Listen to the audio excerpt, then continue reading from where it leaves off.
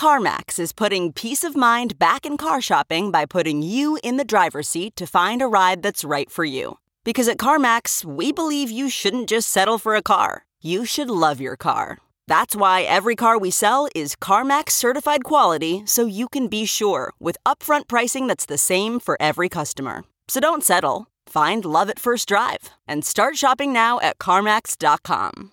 CarMax, the way car buying should be. Okay, picture this. It's Friday afternoon when a thought hits you. I can spend another weekend doing the same old whatever, or I can hop into my all-new Hyundai Santa Fe and hit the road. With available H-Track all-wheel drive and 3-row seating, my whole family can head deep into the wild. Conquer the weekend in the all-new Hyundai Santa Fe. Visit HyundaiUSA.com or call 562-314-4603 for more details. Hyundai, there's joy in every journey. Okay, picture this. It's Friday afternoon when a thought hits you. I can spend another weekend doing the same old whatever, or I can hop into my all-new Hyundai Santa Fe and hit the road. With available H-Track all-wheel drive and 3-row seating, my whole family can head deep into the wild. Conquer the weekend in the all-new Hyundai Santa Fe. Visit HyundaiUSA.com or call 562-314-4603 for more details. Hyundai, there's joy in every journey. Welcome to the Science of Success. Introducing your host, Matt Bodnar. Welcome to the Science of Success, the #1 evidence-based growth podcast on the internet, with more than 4 million downloads and listeners in over 100 countries. In this episode, we talk about one of the most important skills in the modern world, the ability to be indistractable. Are you sick and tired of distraction? Do you feel constantly overwhelmed in a world of notifications, demands, messages, and more information flying at you? In this episode, we discuss exactly how you can battle back from distraction, control your attention and focus, and choose the life you want using the power of being indistractable with our guest, Eyal. I'm going to tell you why you've been missing out on some incredibly cool stuff if you haven't signed up for our email list yet. All you have to do to sign up is to go to successpodcast.com and sign up right on the homepage. On top of tons of subscriber-only content, exclusive access, and live Q&As with previous guests, monthly giveaways, and much more, I also created an epic free video course just for you. It's called How to Create Time for What Matters Most, even when you're really busy. Email subscribers have been raving about this guide. You can get all of that and much more by going to successpodcast.com and signing up right on the homepage, or by texting the word SMARTER to the number 44222 on your phone.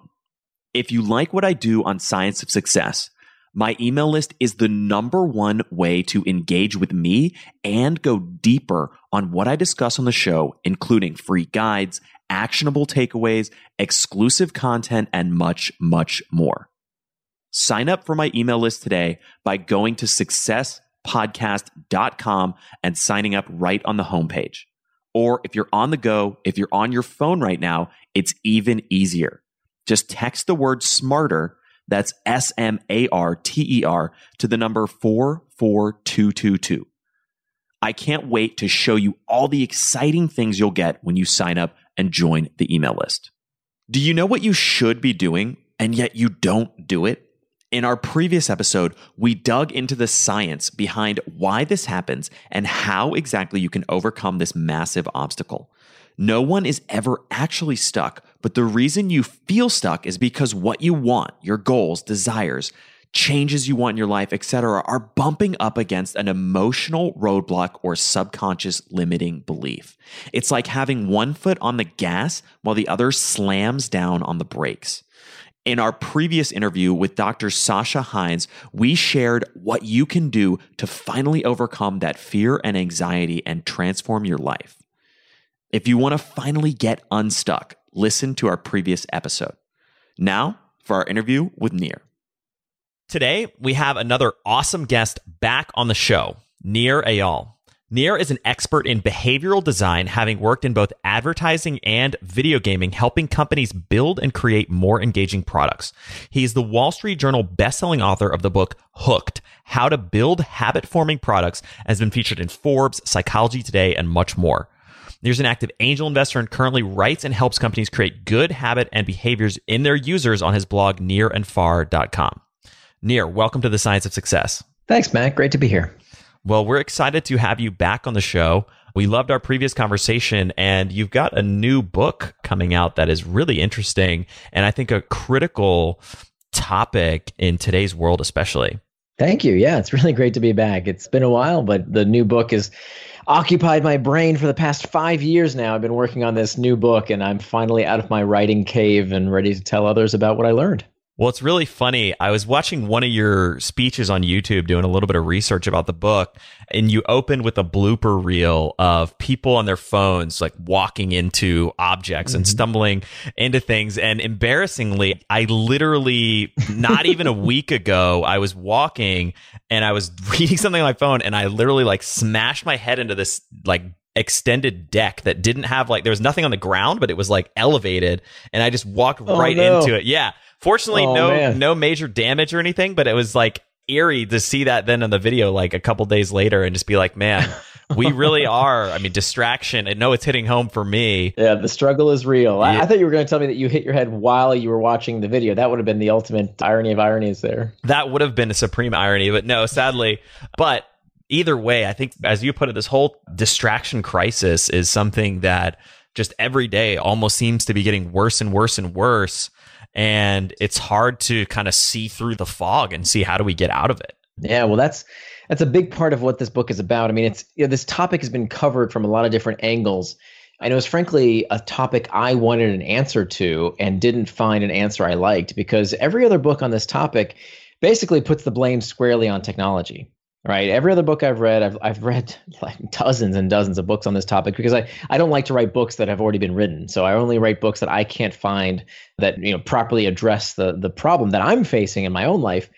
And when I looked for a book to answer this question I had of why don't we do what we say we're going to do? Fundamentally, why do we get distracted? Whether it's a technological distraction or any other sources of distraction, why don't we do what we say we're going to do? And why do we do the things that we know we shouldn't do? And after 5 years of researching this topic, I originally started thinking that these books must be right, that it is the technology that's the problem. But when I tried the solutions in these books, like a digital detox or a 30-day plan, they didn't work. I tried them and they didn't. Not only that, the more I researched them, I found that the scientific literature actually doesn't really support many of these kind of folk psychology remedies to distraction, that we really have to dive deep to understand what distraction is all about.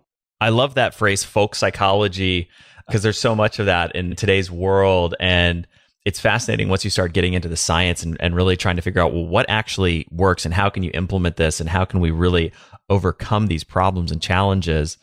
But you touched on something a second ago, which I think is really important as well, which is this idea of, I think in the book you call it acrasia, right? Which is this notion. Explain a little bit what acrasia is and why it's such an important concept. Yeah, so I was surprised to find that distraction is an age-old concept, that in fact Socrates talks about akrasia, this tendency that we have to do things against our better interests. This was 2,500 years ago. Literally, people were complaining about how distracting the world is these days. And so I just thought that was a really refreshing reminder that, Facebook didn't create distraction. Our iPhones didn't create distraction. This is a part of the human condition. And that kind of led me to explore, well, what is it about the human psyche that trips us up this way? I mean, why is it? To me, it's such a fascinating question. If we know what to do, if there is no knowledge gap, why don't we follow through, right? We all know if we want to have a good looking body, we have to exercise and eat right. I mean, do you need to buy a bodybuilding book or a nutrition book to tell you that? We all know that chocolate cake is not as healthful as a healthy salad. We know that if you want a healthy relationship with your friends and loved ones, you have to be fully present with them. We know that if you want to do really well at your job, you have to do the work, especially the hard work that other people don't want to do or aren't willing to do. We don't need to buy self-help books that tell us all this stuff. We already know. So if that's the case, if there is no information gap, we actually do know what to do. why don't we do what we say we're going to do? And so that was really the basic question of this book, because what I have come to believe is that most people out there do already know what it is that they want to do, but they don't realize that it's equally important to know how to not doing the things you don't want to do. And so that's really what becoming indistractable is all about. The term indistractable, I made up the word. And the nice thing about making up a word is that you can define it any way you like. And so to become indistractable means you become the kind of person who strives to do what they say they're going to do. It means you live with personal integrity. You're as honest with others as you are to yourself. And if you can do that, if you can become indistractable, I mean, isn't that a superpower? I mean, imagine what we could accomplish if we actually did everything that we said we're going to do. That's a great framework and way of looking at it. It reminds me of something that some of my intellectual heroes, Warren Buffett and Charlie Munger, talk frequently about, how their strategy is not necessarily to be smart, but it's to be less stupid and minimize a lot of the negative decision-making traits and ideas and so forth, so that they can, if you eliminate a lot of the bad possibilities, then suddenly your decision-making quality improves, even without you doing super difficult, genius, incredible, novel things. And it's the same approach, right? And that's kind of what you're talking about, which is there's so many things we know we don't want to be doing them. And yet, how do we create structures in our life to actually predictably and systematically start to minimize those things that distract us and create negative behaviors? Absolutely. I mean, that is exactly spot on. I mean, it's really about consistency over intensity in so many aspects of our life. If you want to be more healthy, if you want to have better relationships, if you want to do better at your job, it's not about, oh, I read this book that gave me this amazing new breakthrough technique that's the flavor of the week and I'm going to implement it right now. It's about consistently performing the job or the activity at hand for the rest of your life, right? That's where excellence comes from. It's not about these fly-by-night ideas. It's about consistency over intensity. And what gets in the way of consistency is distraction. That's another great framework. I've heard that concept and idea so many different times. I've never heard it exactly put so succinctly, the notion of consistency versus intensity. But even coming back to the example, which we've talked about in many episodes on the show, because it's such a crystal clear one, but you brought it up as well, the idea of weight loss or healthy lifestyles, being healthy. It's so, it's not rocket science what you need to do, and yet people don't do it.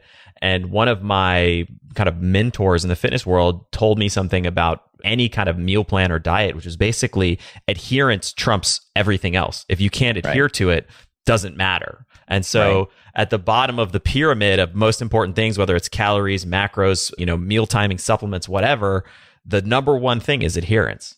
Right, exactly. And should it be any different for this current dilemma that we face around distraction? That the same exact rules apply. And this is why I've been so dissatisfied with the other books that have come out in this category, because they all tell you, just put away the technology, go on a 30-day detox, do this 30-day plan. And it doesn't work. I tried them and they don't work. I got myself a feature phone that did nothing but send text messages, receive phone calls, no apps. I got myself a word processor from eBay from the 1990s that had no internet connection. And I still got distracted, right? I got rid of all the technology. I thought that was the problem. And I still got distracted. Why? Because there were these books behind me on this bookcase that I just wanted to, read that one thing that might be helpful for work, or let me just clean up my desk for a second, or, I probably should throw out the trash. The trash needs to be taken out. And I constantly got distracted because I wasn't focusing on the core issue that was causing me to get distracted. I didn't understand the psychology of distraction. So just like, I used to be clinically obese at one point in my life. And I remember I would do these fad diets. I would go on these, 30-day fad diets. And then what happens on day 31, right? It all comes back, right? Because you eat with a vengeance.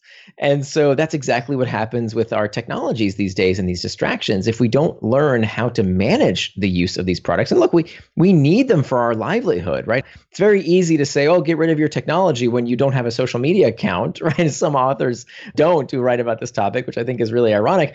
That wasn't helpful. I want to know how I can live with these technologies and yet make sure that I can get the best of them without letting them get the best of me. It's so fascinating that you tried to, and you actually did get rid of these things and you still got distracted. I find that really interesting, but I want to expound upon or explore something you touched on a minute ago that ties into all of this, which is this notion that in today's world, with this distraction crisis that we're facing, it really is a superpower if you can be indistractable, because the things that are going to be rewarded are things that benefit from and are derived out of focus and deep work and creativity. That's where all the value is being created in today's economy. And if you're constantly distracted, you can never get to that place. That's right. That's right. I mean, if we think about, okay, what is the job of a knowledge worker? What's our output? It's very clear if you work on a factory line what your output is, right? You're making widgets, you're baking bread, you're whatever it might be, you can see your output on a production line. But for knowledge workers, what is our output? Our output is problem solving. Our job in one form or another, whether it's through customer service, whether it's through design, whatever it might be, our output in whatever format it takes is creating and coming up with novel solutions to hard problems. And it turns out that without doing focused work, that becomes very hard to do. So how do people do it? Well, they do it after work, right? They do emails and meetings all day long. And then at night is when they do the actual work of work, when they actually come up with novel ideas to hard problems. And that is, let's say, suboptimal to say the least, because there's always a price to be paid. And the price to be paid comes out from the people we love. It comes out of time with our family. It comes out of time with friends. It's leading to this loneliness epidemic in this country that, there are fewer and fewer people can say that they have close relationships. And a big part of that is because we just don't spend the time that we need with people who make us feel good, because we're just so busy these days with work that is spills over out of work hours, I should say. And so this affects so many different facets of our life. I mean, I think last but not least is our relationship with our kids. So many parents I speak with complain about how their kids are so distracted these days with Fortnite and Facebook, and they're yelling at them to put these devices away as they're looking at email on their iPhones. We're hypocrites. And so as parents, we need to become indistractable first and foremost. And I say this as a father myself of an 11-year-old. We need to set the example for our children and help them become indistractable by first becoming indistractable ourselves. So let's unpack this a little bit more. I want to dig into, as you called it a minute ago, the psychology of distraction. Tell me more about that. I want to start unpacking it a little bit more. Sure. So let's define what we mean by distraction. So to understand what distraction is, we have to understand what it is not. What is the opposite of distraction? The opposite of distraction is not focus. The opposite of distraction is traction. Both words come from the same Latin root, trahare, which means to pull. And you'll notice that both words end in the same 5-letter word, action. Traction and distraction both end in action, reminding us that traction and distraction are things that we do. They are actions we take, not things that happen to us. So traction is any action you take that pulls you towards what you want, things that you do with intent. The opposite of traction is distraction. So this is an important framework to get into our heads. We can think about it kind of like a horizontal line with 2 arrows pointing to the right and to the left. This is important for a few reasons. One, it frees us from this moral hierarchy that what some people do with their time is somehow morally inferior to what other people do with their time. It drives me nuts when people say, "Oh, those video games, what a waste of time. That's a bad thing to do with your time." But me watching that football game, that's fine. Or March Madness, that's perfectly fine. Me wasting time on, watching the 6th hour of Fox News or MSNBC, that's okay. But you playing video games or Candy Crush or social media, not okay. And it's ridiculous because they're both pastimes. And there's nothing wrong with your pastimes, whatever it might be, as long as it is time that you plan to spend. So there's a quote in the book, I can't remember who said it, but it's a great quote, that the time you plan to waste is not wasted time. So anything that you plan to... Okay, picture this. It's Friday afternoon when a thought hits you. I can spend another weekend doing the same old whatever, or I can hop into my all-new Hyundai Santa Fe and hit the road. With available H-Track all-wheel drive and 3-row seating, my whole family can head deep into the wild. Conquer the weekend in the all-new Hyundai Santa Fe. Visit HyundaiUSA.com or call 562-314-4603 for more details. Hyundai, there's joy in every journey. Getting the smile and confidence you've been dreaming about, all from the comfort of your home, isn't a total mystery with Byte clear aligners. Just don't be surprised if all your friends start asking, "What's your secret?" Begin by ordering your at-home impression kit today for only $14.95. Byte clear aligners are doctor-directed and delivered to your door. Treatment costs thousands less than braces, plus they offer flexible financing, accept eligible insurance, and you can pay with your HSA FSA. Get 80% off your impression kit when you use code WONDERY at Byte.com. That's BYTE.com. Start your confidence journey today with Byte. I normally find bras to be so uncomfortable and constricting, but Skims has changed that. You know I love Skims underwear, so I finally tried their bras, and Skims has delivered again. Skims bras are worth the hype for the amazing shape and support they give, but what I wasn't expecting was how comfortable they are too. I've tried so many bras in the past, and the main issue that I have is that they weren't supportive enough, to the point where they felt slouchy. I love my Skims wireless form bra because it's so comfortable and supportive. The older I get, the more I care about actually being comfortable in what I wear every day. And with my wireless form bra, I no longer have to sacrifice my comfort for the support I need. Shop Skims bras at skims.com, now available in 62 sizes, 30A to 46H. Plus, get free shipping on all orders over $75. If you haven't yet, be sure to let them know we sent you. After you place your order, select podcast in the survey and select our show in the drop-down menu that follows. To do with intent is traction. Anything that is not traction, that takes you off track from what you plan to do with intent, is distraction. Similarly, I mean, in the same vein, many tasks that we think are worky, right, that kind of feel like we should be doing can also be distractions. So one thing that constantly got me before I learned how to overcome it was sitting down at my desk and saying, okay, it's time for me to do some focused work. It's time for me to, write this chapter in my book or, finish this presentation. But let me just for a minute, scroll email for a minute, or let me just check that Slack channel, or, I'll Google something. That feels worky, right? That's kind of a good thing to do. It's something I have to do anyway at some point, right? No, that is just as much of a distraction if that is something that you did not plan to do with intent. So you've got traction on the right, you've got distraction on the left on the horizontal axis. Now I want you to think about a line bisecting that horizontal axis vertically. Okay, so now you have a line, like a big plus mark now in your head, and you've got almost like the 4 points of a compass, north, east, south, and west. Now you've got the south and the north. We haven't talked about those two. We already did traction and distraction, but what about the two other points at the top and the bottom of the vertical line? At the bottom, I want you to place external triggers.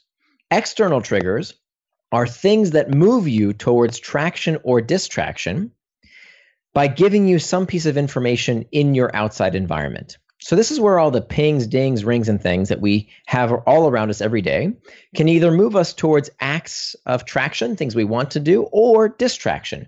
So if your phone buzzes and says, oh, it's time for that workout, or it's time for that meeting you planned, or it's time to read a book, or whatever it might be that you plan to do with intent, well, now it's moving you towards traction.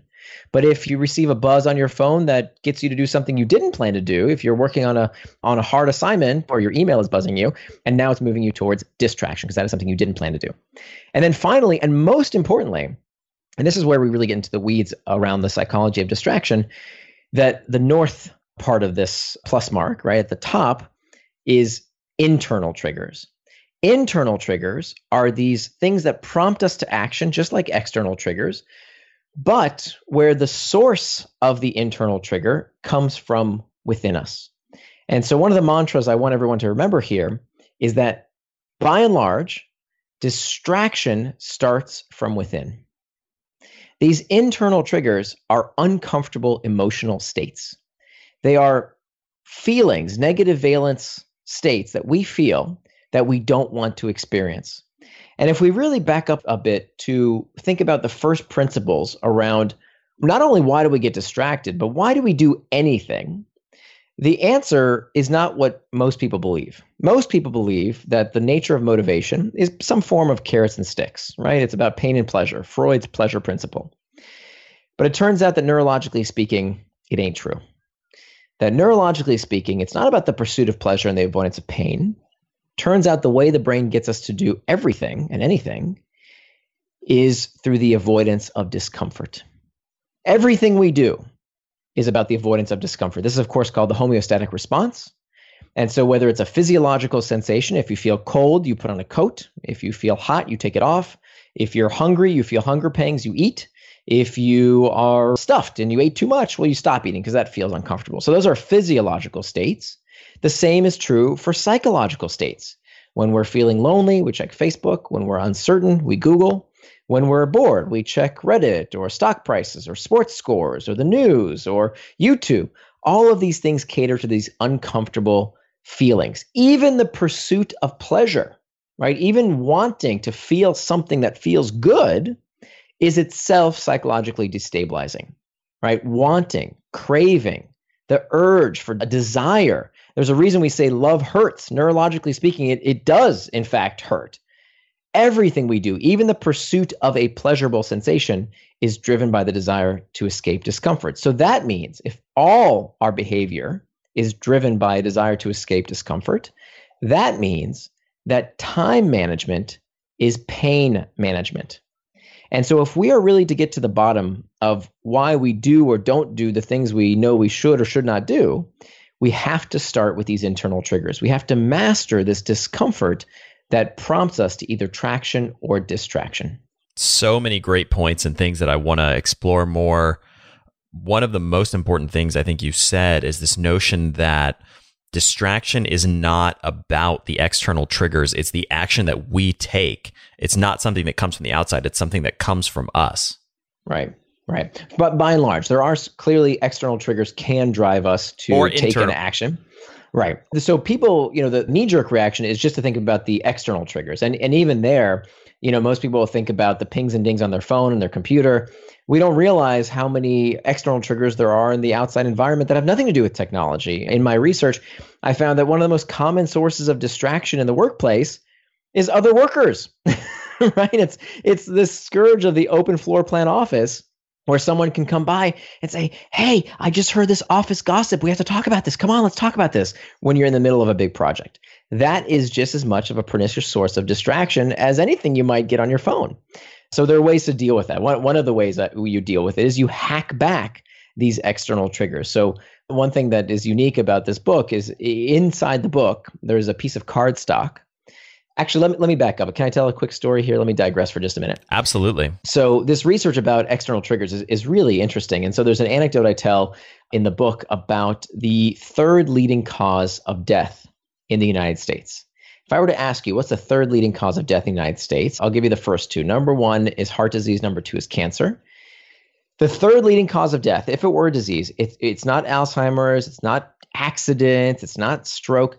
Third leading cause of death in the United States of America is prescription mistakes. People being given the wrong medication or the wrong dosage of medication by healthcare practitioners inside hospitals. 200,000 Americans are harmed every year by this completely preventable human error.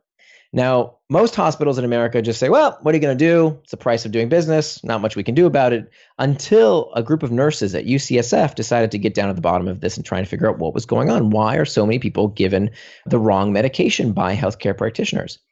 And they discovered that the source was distraction. That nurse practitioners primarily, when they were dosing out medication on their medication rounds, were being interrupted by their colleagues. Somebody would come up to them and distract them, typically one of their colleagues, a doctor or a fellow nurse. And so what was interesting about this study is that the people dosing out the medication and making these errors didn't realize that they were making the errors until it was too late, by and large. And that's exactly what happens to us as knowledge workers. We don't even realize how much better our performance could be if we could focus on one task at a time. Just like these nurses who were dosing out medication and didn't realize they were making an error until it was too late, we as well don't realize how much better our work could be if we just simply focused on a task for a substantial period of time. So what was the solution? What did these nurses do? They actually found a solution to this dilemma that reduced prescription mistakes by 88%. 88% reduction in prescription mistakes. And their solution was not some multi-million-dollar technology. Their solution was plastic vests. Plastic vests that said, dosing rounds in progress, and that signaled to their colleagues that these nurses were not to be bothered while they were dosing out medication. This reduced prescription mistakes by 88%. Unbelievable. So I translate this lesson from these nurses into what we as knowledge workers can do every day inside these open floor plan offices. So back to what I started to talk about earlier, every copy of Indistractable inside the book comes with a cardstock sheet that you can pull out, fold into thirds, and place on your computer monitor. I call this a screen sign. And the screen sign says in bold letters, "I'm indistractable, please come back later." Now, you don't leave this up all day long. You only leave this up at maybe 45 minutes at a time to signal to your colleagues that right now I'm doing focused work. And you say, oh, okay, well, I can wear headphones to do that. No, you can't, because people have no clue if you're watching YouTube videos or listening to ESPN podcasts or whatever. And so it's much better to send a very clear, explicit signal that you are not to be disturbed during this period of time. And you will find that your performance will improve markedly when you have that focused work time to not be interrupted, not just by the obvious interruptions of your technology, but also from the less obvious distractions like your workplace colleagues. Such a great example. And that story about the pharmacist is amazing. And even the practical, bringing that all the way back to something people can implement right now today in their offices is such a great framework, such a great strategy. Thank you. Yeah, it's worked. I use it in my home. I work from home, and it's even effective even if you don't work in an open floor plan office. You know, when my kid comes into my office here, she also has to know that I can't be distracted. So even my child can be a distraction. And so we use, actually, my wife bought this $5 light up crown that she wears. It kind of looks a little ridiculous, but it works like a charm because, you know, before your words can come out of your mouth to interrupt her, you see what we call it, the concentration crown. And you go, oh, okay, sorry, I know you're concentrating right now. I won't bother you. So it's a very, very effective technique. That's awesome. And I want to come back and unpack a couple of the things about internal triggers as well and how we can manage our own psychological states and deal with the distraction and so forth that comes internally. But before we do that, I want to explore and finish unpacking external triggers. What are a few of the other strategies that we can use or implement to make it more difficult for us to get distracted? Sure. So the 4 parts, just we talked about the north, east, south, and west, kind of 4 parts of this model. So just to recap those, the first step is to master internal triggers. The second step is to make time for traction. The third step is to hack back external triggers. And the fourth step is to prevent distraction with pacts. And so that's the strategy. I mean, the tactics here are less important. So whether it's a screen sign, whether it's this app or that app, those are all tactics. And the book is full of tactics. So there's lots of tactics out there. But what's even more important is the strategy. Tactics are what we do. Strategy is why we do it. And so my contribution, I think, to this field is that now we can have a clear picture as to why we get distracted. You know, I would constantly get distracted day in and day out and not realize why or do anything about it, right? What's that definition of insanity? Is doing the same thing and expecting different results. You know, like an idiot, I would constantly get distracted day after day and not do anything about it. And that's where I think this model is helpful, is to finally be able to picture, oh, okay, was it an internal trigger that I need to deal with and find a better way to cope with that discomfort? Was it that I didn't make time for traction? Was it that I should have hacked back that external trigger that distracted me? Or can I use a pre-commitment or a pact to prevent distraction? Those are the big 4 strategies. By the way, need to be done in order. What I discovered in my research is that if you do these out of order, like a lot of people have heard about pre-commitments, making some kind of bet with a friend to make sure they do what they say they're going to do. These type of tools have been around for a while, but in fact, they can backfire if you don't first take care of the other steps. So it's very important you do these in order. In that case, let's back up and come back to internal triggers and talk a little bit more about how do we deal with those. You know, I love what you said earlier about this idea that in psychology, everything is fundamentally about the avoidance of discomfort and the homeostatic response. And I wanted to explore a little bit more, even this notion you shared that time management is pain management. Tell me a little bit more about all of those and how that comes back to helping cope and deal with internal triggers, since that's the first of the 4 core strategies. Yeah. And this is the hardest one to deal with, I'll be honest, because the other ones are more tactical. This one requires us to face the icky, sticky, uncomfortable truth that we use these devices to escape ourselves. And I think managing these internal triggers starts with dispelling this notion that somehow if we're not happy, if we're not satisfied, then something's wrong with us. And nothing could be further from the truth. What I want folks to realize is that the self-help and personal development industry has sold us this lie, because it makes them a lot of money, that if we're not happy, we're not normal. And that is just not true. That our species evolved to be perpetually perturbed.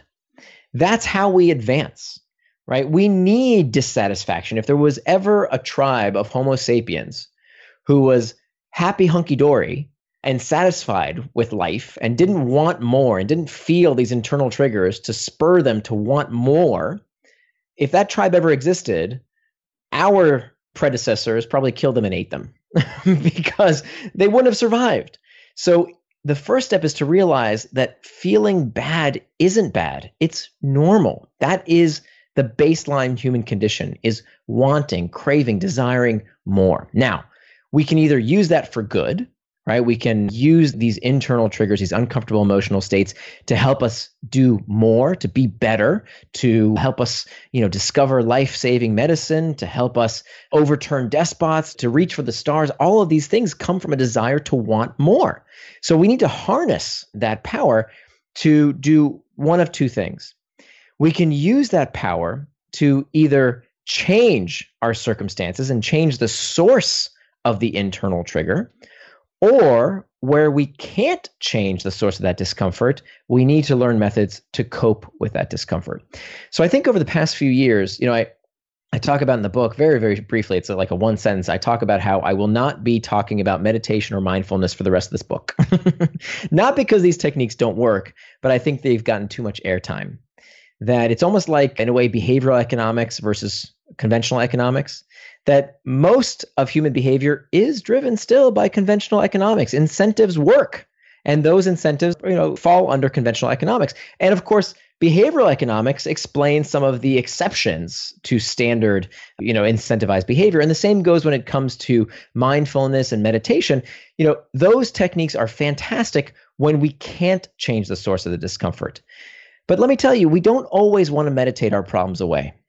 Meditation is itself a form of psychological escape, and we need that to some degree. There's nothing wrong with it, but we shouldn't go straight to that.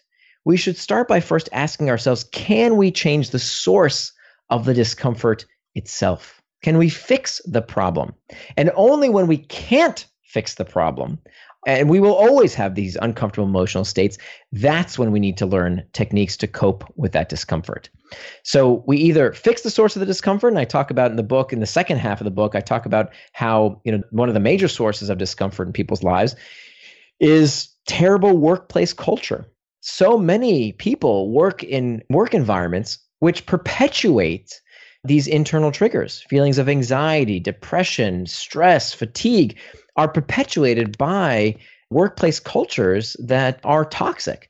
And so those are the type of workplace environments that we have to fix that culture, because what do people do when they experience these uncomfortable emotional states? Well, they send even more emails. They call even more pointless meetings. They do behaviors that not only distract themselves, they distract their colleagues as well. So there's a big chunk of the book about how to build an indistractable workplace. That's where we fix the source of the discomfort.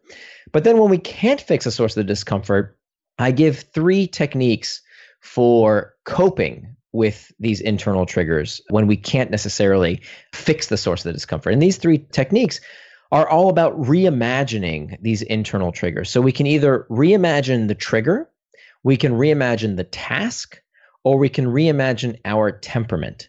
And so those are the 3 big categories for what we can do when we have an internal trigger that we can't necessarily fix the source of. So for example, I'll just give you one technique I use almost every single day.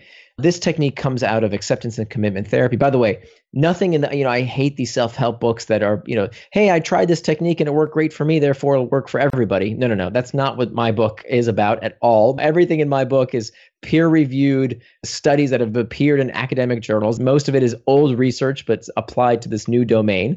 And so, for example, this technique that comes from acceptance and commitment therapy of doing what's called surfing the urge. So here's how this technique works. So when I sit down at my desk and I need to work on a big project. I need to write. I need to do something that I'm likely to get distracted while doing.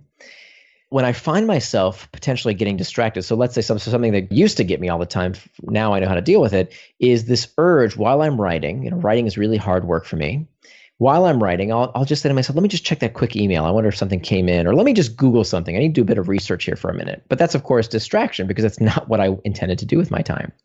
So what I used to do was to bully myself. I would have this negative self-talk of, you see, you're so easily distracted. You have such a short attention span. You see, it's something wrong with you.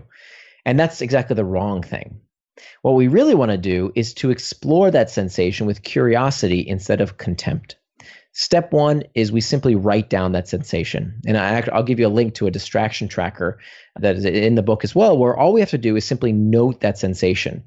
Simply putting it on paper, feeling bored. Okay, it sounds silly, it sounds simple, incredibly effective. That's the first step. Then the second step is to explore that sensation with curiosity rather than contempt. Most people, their self-talk is horrendous. I know it was for me. If I talk to my friends the way I talk to myself, they wouldn't be friends with me anymore, right? We are oftentimes our worst critics. And so what I've done now is to cultivate self-compassion, is to talk to myself the way I would talk to a good friend.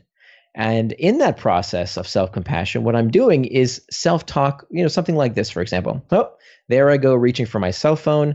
I'm feeling fatigued. I'm feeling uncertain. I'm feeling fearful that nobody's going to like what I'm writing. And I get curious about that sensation.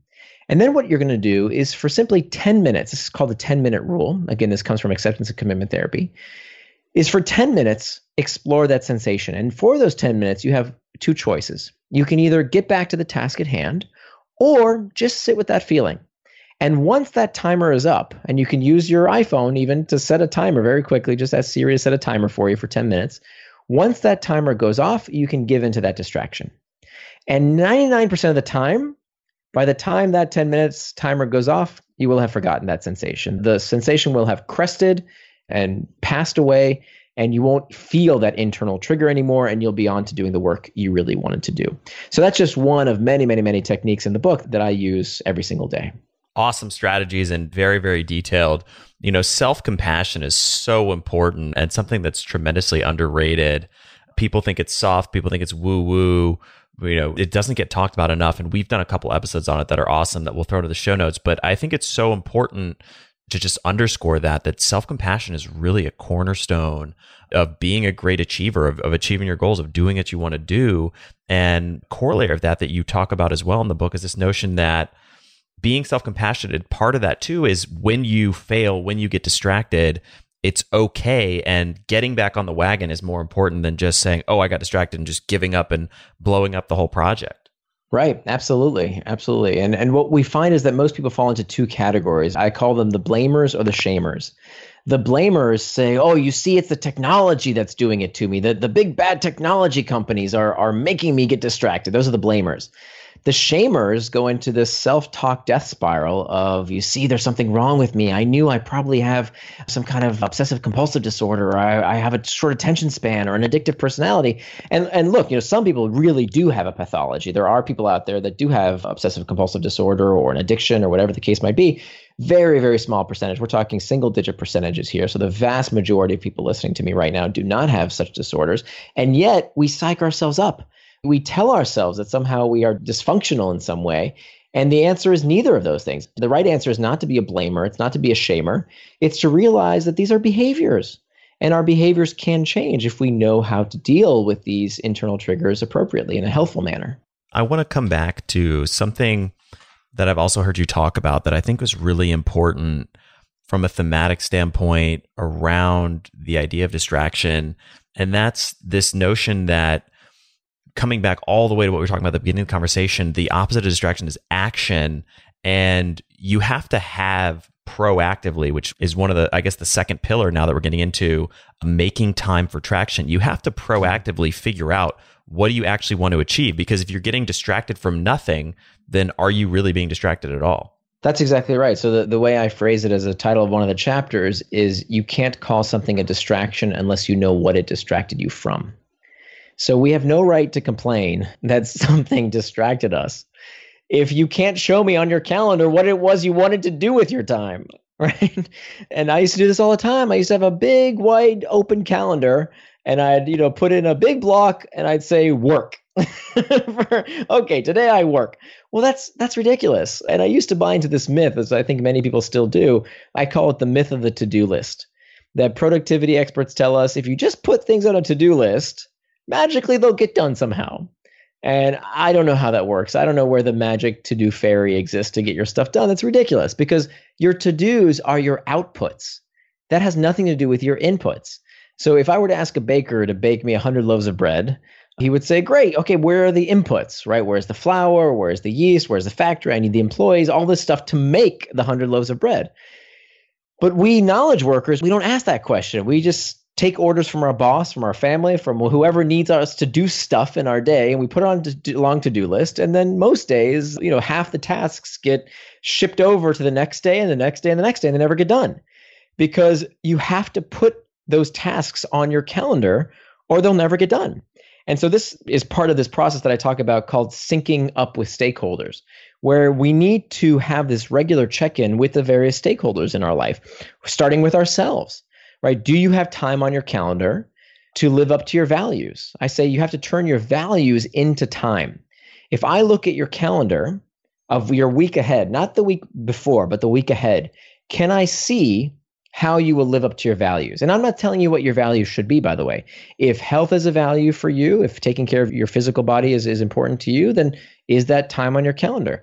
If taking care of your spiritual health is important to you, is that time on your calendar?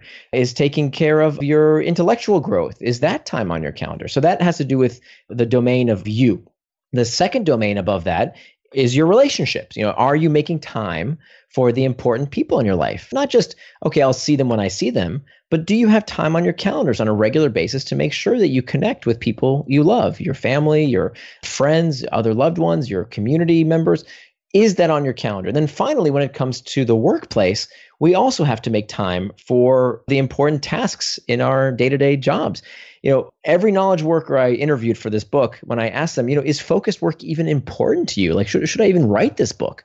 Every one of them said, absolutely. I have to think. I have to, in order to solve problems, come up with novel solutions to difficult problems, I need time to think. But so few of us actually have that time on our calendars. So we have to turn our values into time and actually put that time on our calendar. Now, there's a free tool. I'll give you a link in the show notes. You don't have to sign up. You don't even have to give me your email, none of that stuff. It's totally free. But I just kept getting asked this question of, where do I make a weekly template? How do I even do that? And so I built this tool that's completely free online. I'll give you it in the show notes, where you can make what your ideal weekly template should look like, so that finally you will know the difference between what is traction, things that are on your calendar, things that you're doing with intent, and anything that you're doing that's not on that calendar is distraction. Now, by the way, I get this question a lot around, well, isn't some distraction good for you? No, not according to this definition. But what I think some people mean is diversion. Diversion can actually be good for you. So for example, if you want to divert your attention and let your brain just wander and relax or become creative, great. Put time on your calendar to watch Netflix. Put time on your calendar to check Facebook. Put time on your calendar to pray or meditate or just take a walk. Great, do those things if they're consistent with your values, but do them on your schedule. In my schedule, every evening, I have time to check social media. I love social media. There's nothing wrong with it, but I use it on my schedule, not on the app maker's schedule. Such a great point. And I just made a note to myself to start thinking about how I can take everything that's on my to-do list and frame it into discrete blocks on my calendar when I want to be executing those things. So it's absolutely awesome strategy. It does take a little bit of investment of time. I'll warn you. It took me the first time I did it maybe 30 minutes, but then after that, it's only 15 minutes every week just to review it and make sure that you're making small adjustments. But it's a few things have changed my life and made me more productive, much more happy in my day-to-day life, closer to my family, my friends, than this simple act of making time for the things that are important to me on my calendar, down to the minute. And this is actually a lesson I learned from a good buddy of mine, Sebastian Marshall, who's a previous guest on the show as well. But he talks about as you start to measure and do this, there's a value in learning how much you can accomplish in, let's say, a 30-minute block. And you get better and better at estimating, okay, if I need to do X, well, how much time should I really allocate to that? And you start to get a lot more intuitive about understanding, okay, that's really going to be a 2.5 hour task, or that's really going to be a 15-minute task, or whatever it might be. And there's real value in understanding how productive you can be in a given time period. Right. But it only comes from this cycle of looking back at the week that passed, figuring out, hey, did I go off track? Was it enough time? Was it too much or too little time? And then adjusting your calendar of the next week, the template the next week, based on what you learned the week before. Exactly. And if you don't measure it and you don't put it on your calendar, then it's just going into a black hole and you have no idea what's happening. That's right. That's exactly right. So we've talked about so many great ideas, concepts, strategies, tactics. For listeners who want to concretely implement one thing coming out of this episode, what would be the first action step that you would give them to start becoming indistractable? Well, I really think it's about this strategy more than any one specific tactic. It's about knowing the next time you get distracted. Becoming indistractable, it doesn't mean you never get distracted. It means you know what to do the next time you get distracted. So you don't keep getting distracted by the same thing again and again every day. You can make sure that you can do what you really want to do as opposed to doing what other people want you to do with your time. Because, look, the fact is, if you don't plan your day, if you don't know these techniques, there's no doubt that somebody's going to eat up your day, right? Whether it's the tech companies with their distractions, or the demands of your spouse or your kids or your boss, somebody is going to eat up your time unless you know what you want to do with it to make sure you don't get distracted. And so the biggest takeaway are these 4 key pillars, right? Master your internal triggers, make time for traction, hack back external triggers, and prevent distraction with packs. I think a macro theme here that I think is very important to realize is I really want to counteract this myth that I think is perpetuated by some folks in this space that, technology is controlling your brain. Because the more I researched this idea, one, the research just doesn't bear this out, that addiction, this idea of tech addiction is real for some people, right? People can get addicted to any analgesic is potentially addictive. But it's not the vast majority of us. For the vast majority of us, it's not addiction, it's maybe overuse. And when we call it what it is, which is at times overuse, we can begin to take control over it as opposed to just sloughing off responsibility. The worst thing you can do is to say to yourself, well, there's nothing I can do because the algorithms are, hijacking my brain and they're addictive. And they're, what we're teaching people is essentially learned helplessness, which is actually ironically giving these companies more power and more control than they deserve. So the first step is to realize that we do have power, we do have control, we do have agency. If we know how to put distraction in its place, we all can become indistractable. And Nir, where can people find you, your work, and the book online? Absolutely. So my blog is at nirandfar.com. Nir is spelled like my first name, N-I-R, so nirandfar.com. And information about the book, Indistractable, How to Control Your Attention and Choose Your Life. The book is sold, anywhere books are sold. And if you do get the book, even if you don't get the book, if you go to indistractable.com, there are all types of resources there. There's an 80-page workbook. There's that distraction tracker I mentioned earlier. There's the schedule maker, all of these tools, many of them free, whether you buy the book or not. All of that is at indistractable.com. That's I-N, the word distract, A-B-L-E, indistractable.com. Well, Nir, thank you so much for coming back to the show, sharing all this wisdom, insights, ideas, incredible conversations, so many lessons. Thank you so much for joining us once again on The Science of Success. My pleasure. Thanks so much for having me back. Thank you so much for listening to The Science of Success. We created this show to help you, our listeners, master evidence-based growth. I love hearing from listeners. If you want to reach out, share your story, or just say hi, shoot me an email. My email is matt@successpodcast.com. That's MATT at successpodcast.com. I'd love to hear from you, and I read and respond to every single listener email. I'm going to give you 3 reasons why you should sign up for our email list today by going to successpodcast.com, signing up right on the homepage. There's some incredible stuff that's only available to those on the email list, so be sure to sign up, including an exclusive curated weekly email from us called Mindset Monday, which is short, simple, filled with articles, stories, things that we found interesting and fascinating in the world of evidence-based growth in the last week. Next, you're getting an exclusive chance to shape the show, including voting on guests, submitting your own personal questions that we'll ask guests on air, and much more. Lastly, you're going to get a free guide we created based on listener demand, our most popular guide, which is called How to Organize and Remember Everything. You can get it completely for free, along with another surprise bonus guide by signing up and joining the email list today. Again, you can do that at successpodcast.com, sign up right at the homepage, or if you're on the go, just text the word SMARTER, SMARTER, to the number 44222. Remember, the greatest compliment you can give us is a referral to a friend, either live or online. If you enjoyed this episode, please leave us an awesome review and subscribe on iTunes, because that helps boost the algorithm, that helps us move up the iTunes rankings and helps more people discover the science of success. Don't forget, if you want to get all the incredible information we talk about in the show, links, transcripts, everything we discuss, and much more, be sure to check out our show notes. You can get those at successpodcast.com. Just hit the show notes button right at the top. Thanks again, and we'll see you on the next episode of The Science of Success.